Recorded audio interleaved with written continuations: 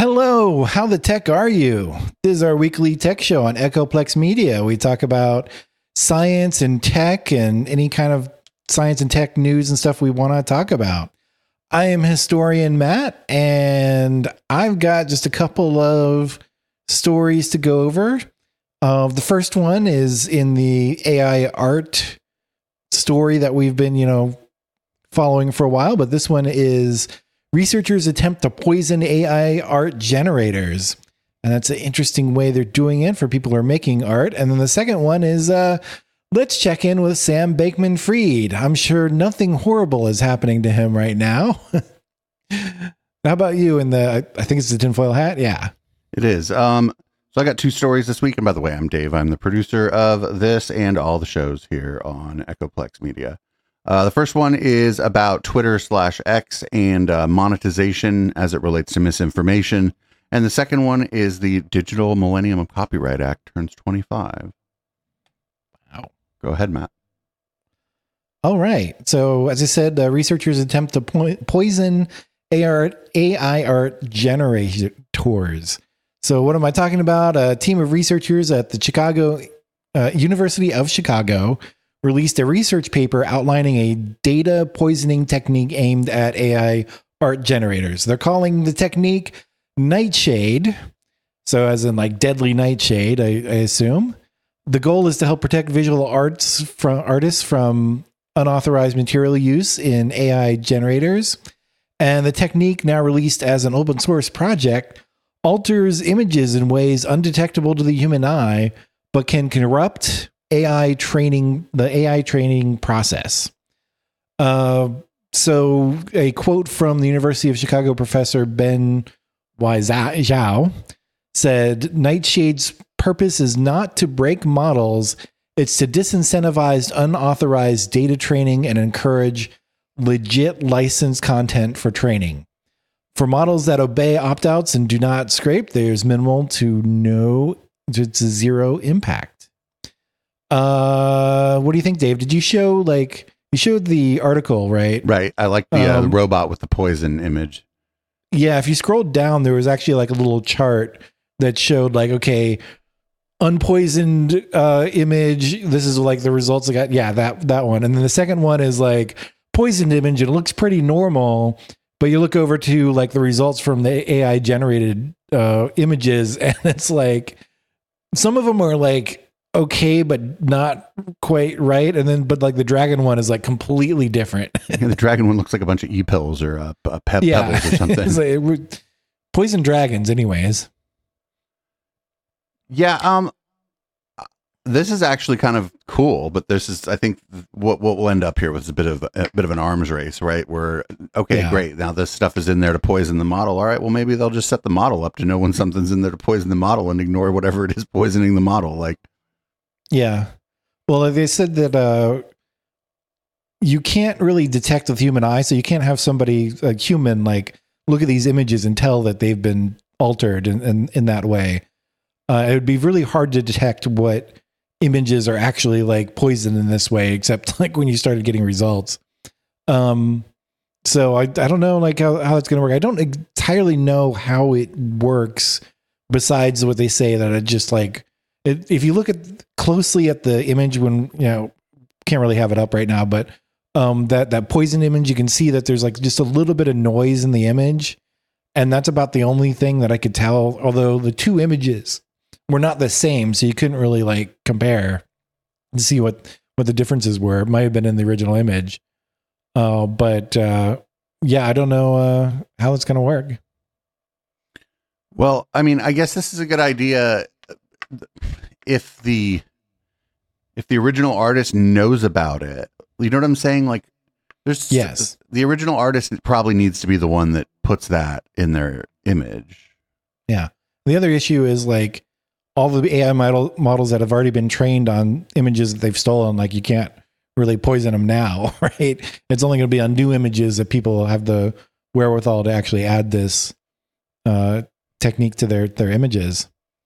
Yeah, that's a good point. Yeah, I don't know. I guess this is an okay idea. If it's just one more thing that makes it more difficult to rip people off, I suppose it's okay. Yeah. I just wonder how, like, okay, so they discovered this, right? They figured out that they can do this. Now I wonder the next step is, how is somebody going to abuse this? Yeah, true. Like, who knows? There But must, if they're abusing the people who are scraping images for free and using them for commercial AI generators, I don't really care that much. yeah, I just wonder, like, there's got to be some other nefarious use for this. Maybe we'll find out about it another day. Yeah. So keep an eye on this topic. Let's check in with this fraudulent Sam Bankman-Fried guy. Yeah. So what's happening with Sam Bankman-Fried?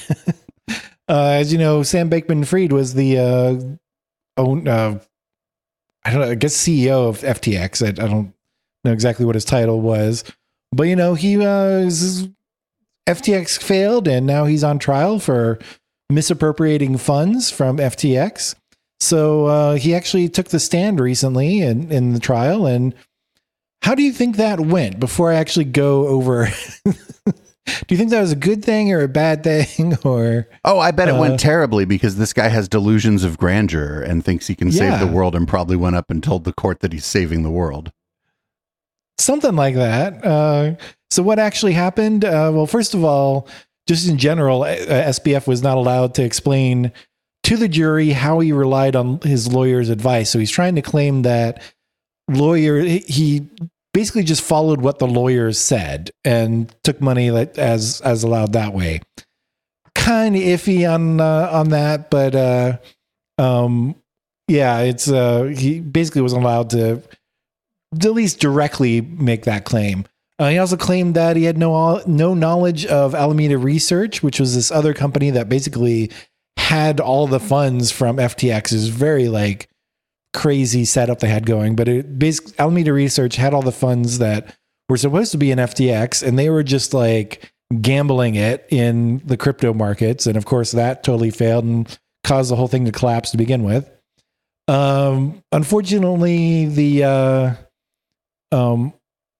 person who ran, I think she was the CEO of Alameda Research, was saying very different things. So I don't think that's going to work. But it gets even worse, because on multiple occasions, the judge asked SBF to stop talking after his long rambling answers began to annoy the judge. And later, the judge admonished SBF for trying to provide his own definition of market manipulation, saying something to the effect of, the judge said something like, I think we'll use my definition, not yours, in that case. And then finally, of course, SBF could receive a sentence of up to 110 years in jail. And as time goes on and more, it looks like he's going to end up with that. Yeah, the rambling thing is not surprising, really, because it's like, yeah, from what I've heard from folks who've spoken about how he manipulated folks, he did it by talking a lot. Yeah. And it worked for a very long time for him. And so maybe he thinks he can pull that crap on the court. Yeah. Yeah. He was trying to pull this like, weird genius kind of thing, and with crazy hair. And then he would just like talk to people in this kind of like ramble. He's not really a fast talker, but he's not particularly slow either. But this, rambling talk about going off onto different tangents and stuff sometimes. We call that grifter speak. Grifter speak, is that what it is? That's what I call it. Yeah, it's grift speak. Yeah.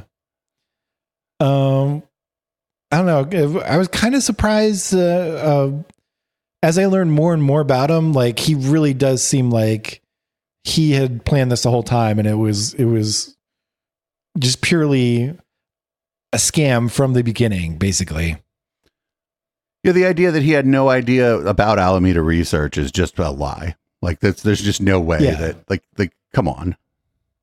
I was going to say he was like intimately involved, but he was with the company, but he was intimately involved with the CEO of the company as well. So he really should have a good idea of what was happening there. Well, maybe he. So his claim is that he didn't know anything about it, where a more believable claim was, actually, I didn't run that company, so I don't know all the details, which would be a little bit more believable. But he's just like, what are you talking about? I don't know. Alameda Research? Huh?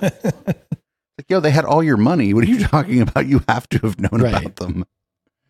Oh man, what a mess. This is like, this is just more, and this is just like another example of like somebody who goes in and convinces other people that they're a genius, and then people believe them, and then all of a sudden, oopsie, things aren't really working out the way we thought they would. Yeah, and it's like surprising how, like, who can convince enough other people that they're a genius. Like SBF, like, he was doing some crazy stuff and was able to raise money from the venture capitalists and stuff, by doing crazy stuff, including like playing a video game while being in a meeting with these VCs raising money. I don't know if you heard about that. That's funny because incident. I actually had a guest on one of my shows, like, wanted to come on, and I found out they were playing a video game on my show, and I just removed them from my show.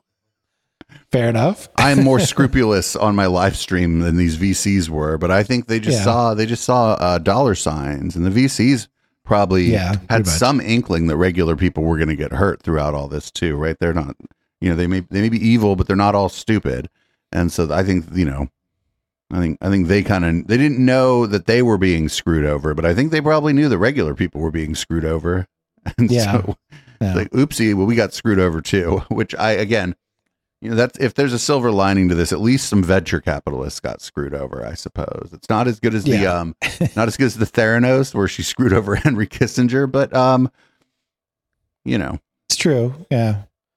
But maybe this guy screwed over Peter Thiel, and I don't know. It's an evil off between Peter Thiel and Henry Kissinger would be an interesting debate. Right. Well, that is crazy, but it's also like to be expected. This pattern of speech where they kind of where someone will go off on another, like on a tangent, essentially, when they're maybe supposed to be telling you about something important, is not a thing that is unfamiliar to me on the other sorts of content that we create around here. It's literally called grifter speak. For a while, we were saying that it was conspiracy theorists, but then we saw people who weren't necessarily conspiracy theorists doing it in the context of, our Wednesday show.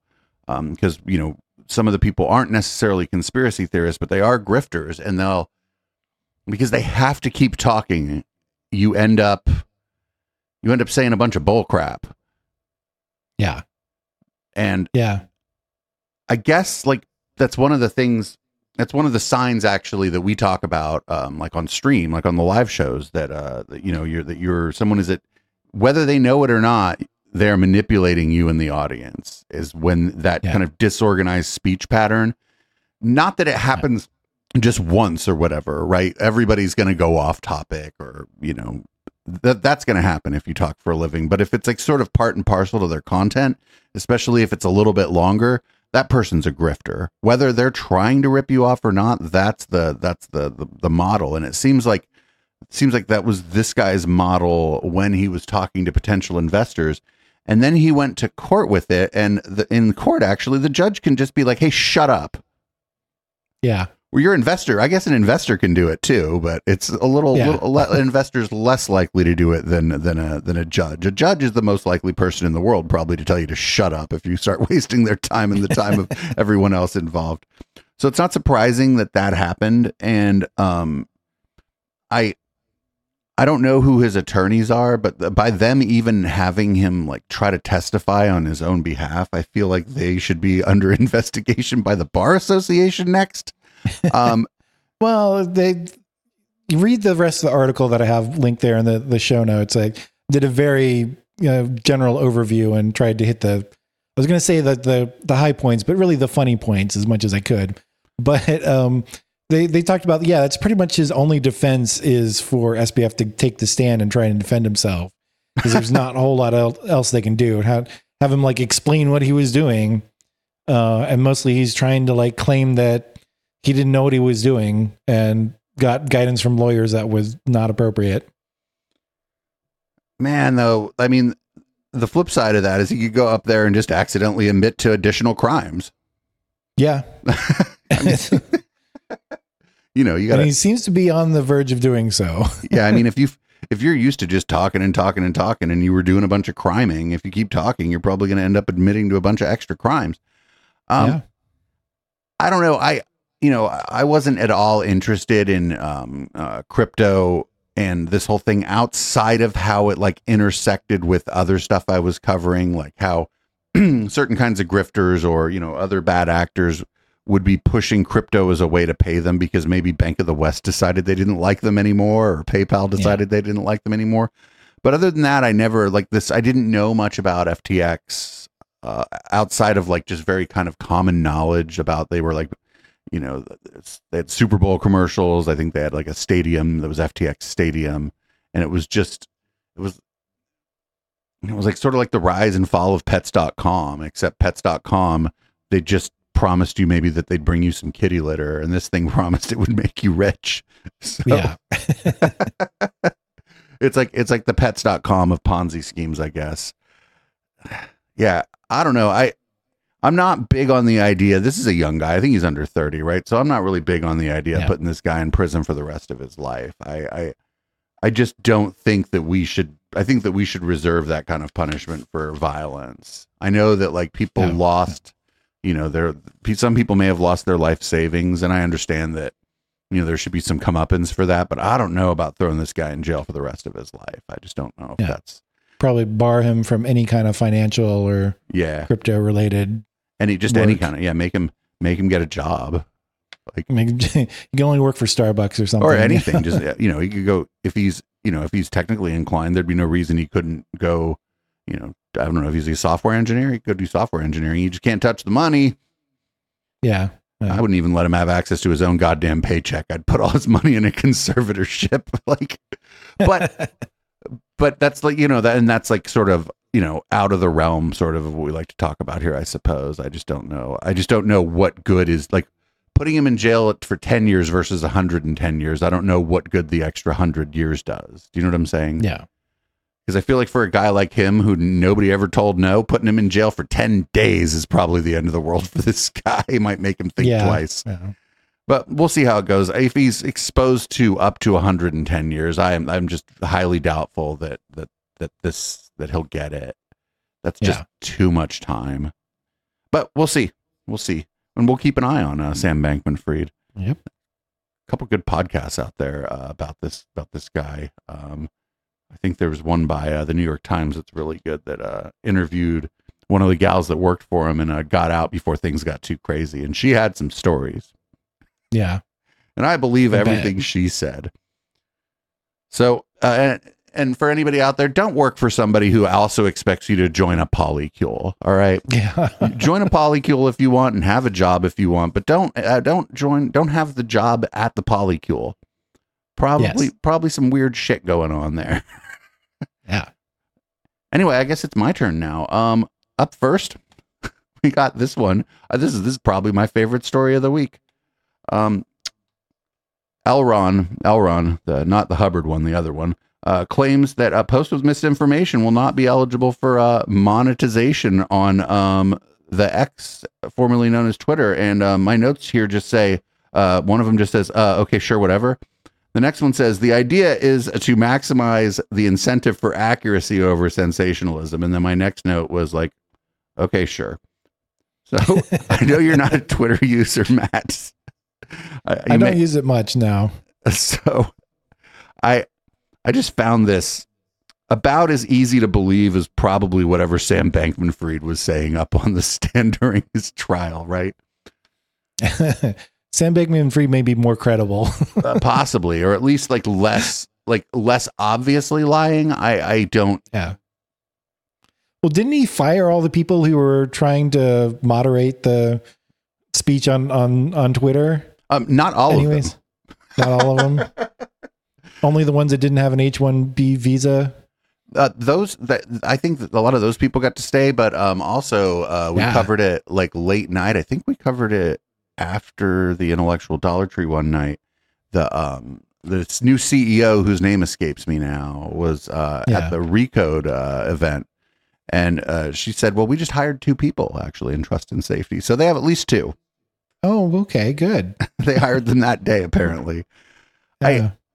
There's no incentive for this platform to curb misinformation, at least not at this point, because it's worth, like, some of the estimates are that it lost 60% of its value, that it lost over 60% of its ad revenue, and pretty much all that's left on there is for, as far as people who are really in love with the platform, or people who are paying for that, the blue check mark, and spreading misinformation, actually, so far as I can tell. Yeah. I mean, I'm on there, but that's because I have to be. And because honestly, it's like really fun to dunk on people on there now. It's just the dumbest MFs in the world rise to the top of the comments on things because they paid that guy money. And so now like it's like, it's not even like shooting fish in a barrel on there if you want to dunk on people. Now it's just like shooting into a pile of fish. Yeah. I don't think that they're going to do anything. I think that I'm thinking that maybe by this time next year, I'm not even going to be on there because I'm unwilling to pay or attach my bank account to it. Yeah. I think so. I don't think that this stuff matters. I think he just said it. He probably just flippantly said it. He's like, oh, and in his little Elon voice, he's like, oh, what does he say here again? The idea is to maximize the incentive for accuracy over sensationalism. What he wants to do is get rid of all them pictures of him with Ghislaine Maxwell on that website. That's right. Yeah. Probably what he wants. I mean, I guess we'll keep an eye on this, but I don't know. I just get most of my misinformation from Twitter that I use for my shows about misinformation. So I'm not, if he did this, I'd be kind of pissed off. I'd have to go look for misinformation on Telegram again. And that place, say what you want about Twitter, Telegram is scarier than Twitter. Really? Oh yeah. Telegram is a terrorist training camp. Really? I mean, I use Telegram, but not for like Twitter like things, just to direct message people. Oh yeah. I mean, it's a good service for that, I suppose. But you start joining groups. I mean, Jacob Wall has a group on there. I think people keep like inviting me to groups, and I'm always like, no, because it's always a crypto group, and it's obviously a scam every time. You're like, do not invite me to anything on here. Yeah, you're like, I just want to message people. Yeah, I mean, we'll see. It might eventually be in his interest to kind of fix everything, but I just think he's out of time. Like if he wanted to do that, he's out of time now. Things are real bad. Like the New York Times no longer has the gold or silver check mark because he got mad at them. Of course he did. I don't know if they were paying the $1,000 and he refunded them. It would be just like him not to refund him and actually just keep billing them for it and not give them the gold check mark. It's an absolute mess over there, and it's just going to get worse. He goes out and says stuff like this all the time, right? Yeah. Yeah. And yeah, we'll see if he actually does anything about it, but I don't think this is going to work in any way. Yeah. And I do feel bad there's people who built their brand on there, and now they're having to find other places to try to rebuild their following. I feel bad for those people. And I particularly feel bad for like sex workers, because Twitter is one of the only websites where sex workers were actually allowed to like openly be sex workers and talk about what they do, and have information about their services available to the extent that was publicly available. And it's, well, now they're all on OnlyFans. Well, but OnlyFans, you have to, like, the normies were at Twitter, so it allowed some crossover, and it allowed like normies. That's true. there's a way in which normies could interact with a sex worker, and maybe they had some, unfounded biases against people who do that kind of work, and they interact with a sex worker who's funny or interesting or has other cool stuff on there, and they're like, oh, maybe it starts to plant a seed and change their mind about like people who do sex for work. And now those people are like, they have, in some ways they kind of have to pay for the verification, mostly to not get kicked off now, because Elon could just decide that he wants to run a Puritan website unless you paid him. I mean, anything's possible. He could go straight cottagecore on the website for all we know. But because Elon is so pure. Yeah. But I mean, he did try to buy that one lady a horse. But I digress. Up next, we got, we both digress, which is fine, actually. Up next, we got the DMCA turns 25, and I am not planning on throwing a birthday party for the Digital Millennium Copyright Act. Let me tell you. The Digital Millennium Copyright Act was signed in 1998 by President Bill Clinton. It was based on World Intellectual Property Organization treaties that were from about 1996. It hasn't always been great. It's actually kind of often been. What are you talking about? It's actually often been maliciously used to stifle speech or competition. And this article here from the Register says that it's actually time for like an update or some sort of modifications to the Digital Millennium Copyright Act, which I totally agree with, but I don't think the U.S. government has any chance of doing that. Sorry to talk over you, but it's like, it has never been good. Everything bad that people said would happen when the DMCA was, signed into law, like all of that has happened. Yeah. And I think there's been some minor changes, but it's still just as bad as ever. It's been real bad for actually for the concept of fair use. Yes. Because what happens is if, like, for example, and luckily enough, like there's no incentive, say, for a public intellectual to file a copyright claim if I am running some content criticizing them, right? Because actually there's a way in which that can in fact promote them. If the person doesn't like me, maybe they'll go like the public intellectual just because they don't like me, which, I mean, everybody likes me, but this is just a hypothetical. But for people who are, criticizing maybe if you're criticizing a major movie studio and you use a little bit of their movie and they don't like what you're saying, they can file a DMCA claim on you. Yeah. Or you're just like reviewing their movie. Right. And they don't like something that you said in it. Right. Even if they just probably didn't even see it, they could take it down. Right. Or you might not have even used a single frame of that movie, but YouTube is probably like, I got to do what these people say because of this Digital Millennium Copyright Act. Right.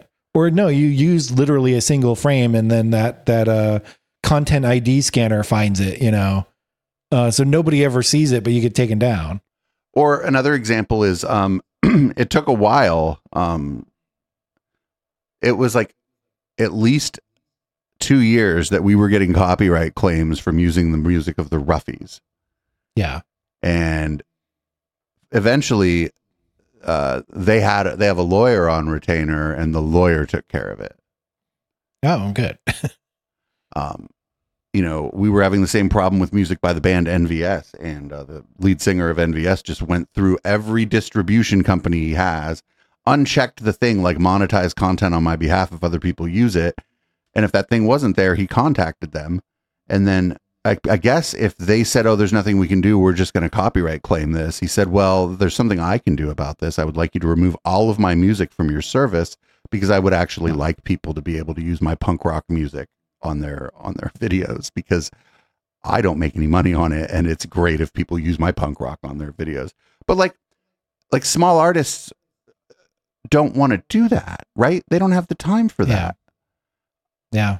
And it's, if we're friendly with, bands, there should be a very easy way for them to just go into YouTube and be like, no, actually, yes, I'm the copyright holder. Here's the proof. This channel can use my music. Right. Do not listen to CD Baby. They're not the copyright holder. But because the way DMCA works, in that case, CD Baby, not even the copyright holder, is I'm not trying to use they're the big dog in that one. Yeah. Because they have so much music, even though maybe the artists that are on that service don't want the copyright used in that way. So we're seeing all kinds of, like just downstream effects that like it hurts like small creators' ability to network with small or like independent musicians because the independent musician can't keep track of everybody they have distributing their stuff. And now the distribution service goes after the creator, even after the musician gave them permission. And now maybe the creator gets mad at the musician if they don't understand what's going on. And now it just messes everything up because, it just stifles creativity in so many ways. And before the DMCA, you would have to actually prove that somebody stole your stuff. Yep. Yeah. I don't know. And then like, what's interesting is the stuff we're talking about AI, where it just sort of like, well, I don't know. You can't really see what we're doing here. So how do you even know if we're violating the Digital Millennium Copyright Act? It's like, well, wait a minute. Yeah. It's also messed up. They definitely need to rework it. There definitely needs to be more protection for fair use. And there also needs to just be language in it. I would have no idea how to, word this, where the person who owns the copyright should be able to just give you permission to use their stuff, and that should have to be honored by anybody where there's a takedown. And I don't know, maybe that's something that could be like some kind of like, I guess you probably have to work like a public-private key or something like that to like prove it. But nobody wants to do that because there's no money in that. No. In fact, there's the opposite of money in it. Right. You have to actually do work for something that you can't get paid for in that case. Right. Oh, what a mess. What a mess. Well, no happy birthday to you for the Digital Millennium Copyright Act. Quickly, do you think anybody's going to actually reform it? Like, do you think that's going to actually happen? Not right now. I don't see any like push to do it right now. I mean, there's a lot of complaints about it. But I don't think anything's happening with it. Not right now. There's a few other things that need, there's a few things in this realm that need some work, and I don't see anything happening on it right now. I feel like the Communications Decency Act that includes the safe harbor and oh God, I'm forgetting it now. Section 230, that also needs to like be revisited, probably just strengthened actually. But that's not going to happen either, even though like the problems with copyright and copyright more broadly, but the DMCA more specifically, and the problems with just Section 230, maybe things needing to be made more specific for the modern age. These are not like things where it's like one political party is for it and one is against it. It's the problems about that are like more structural and like more a matter of the people who might write the legislation don't know what they're talking about. And so there may be ways in which if they did try to fix the DMCA, we'd read it and go, "Uh-oh, we didn't mean this." And then everybody would get, then they wouldn't do it because people would get up in arms about the new changes. So that's one of the reasons I don't see it. And two, like, not to talk too much about this, but if one party brings it up, the other party's just going to fucking oppose it. Like, yeah, true. Well, that car may only be going in one direction actually, but we'd have to see. We'll have to see. Yeah. Anyway, whatever the opposite of happy birthday is to the Digital Millennium Copyright Act, I have had many annoyances with it, though I've never had any takedowns because in the end I've been able to prove that I do have permission to use the stuff that I use. Right. But that's because I keep a paper trail. Anyway, I guess that's the show. I suppose it's probably my turn to read the show out. So I'll go ahead and do that. Everybody, this has been How the Tech Are You? This is our tech show. You can check out our other shows at echoplexmedia.com. There you can also find other great stuff. It's our website. You can probably see it down here. And you can buy merch and memberships at eplex.store. You can buy a hat like the one I'm wearing or the shirt like the one I'm wearing that you can't see, but it has a cat on it. It's a Catterday shirt. And I guess if you have to, patreon.com/echoplex. You can give us money there and I don't know, we'll spend it on things. Have a great tech week.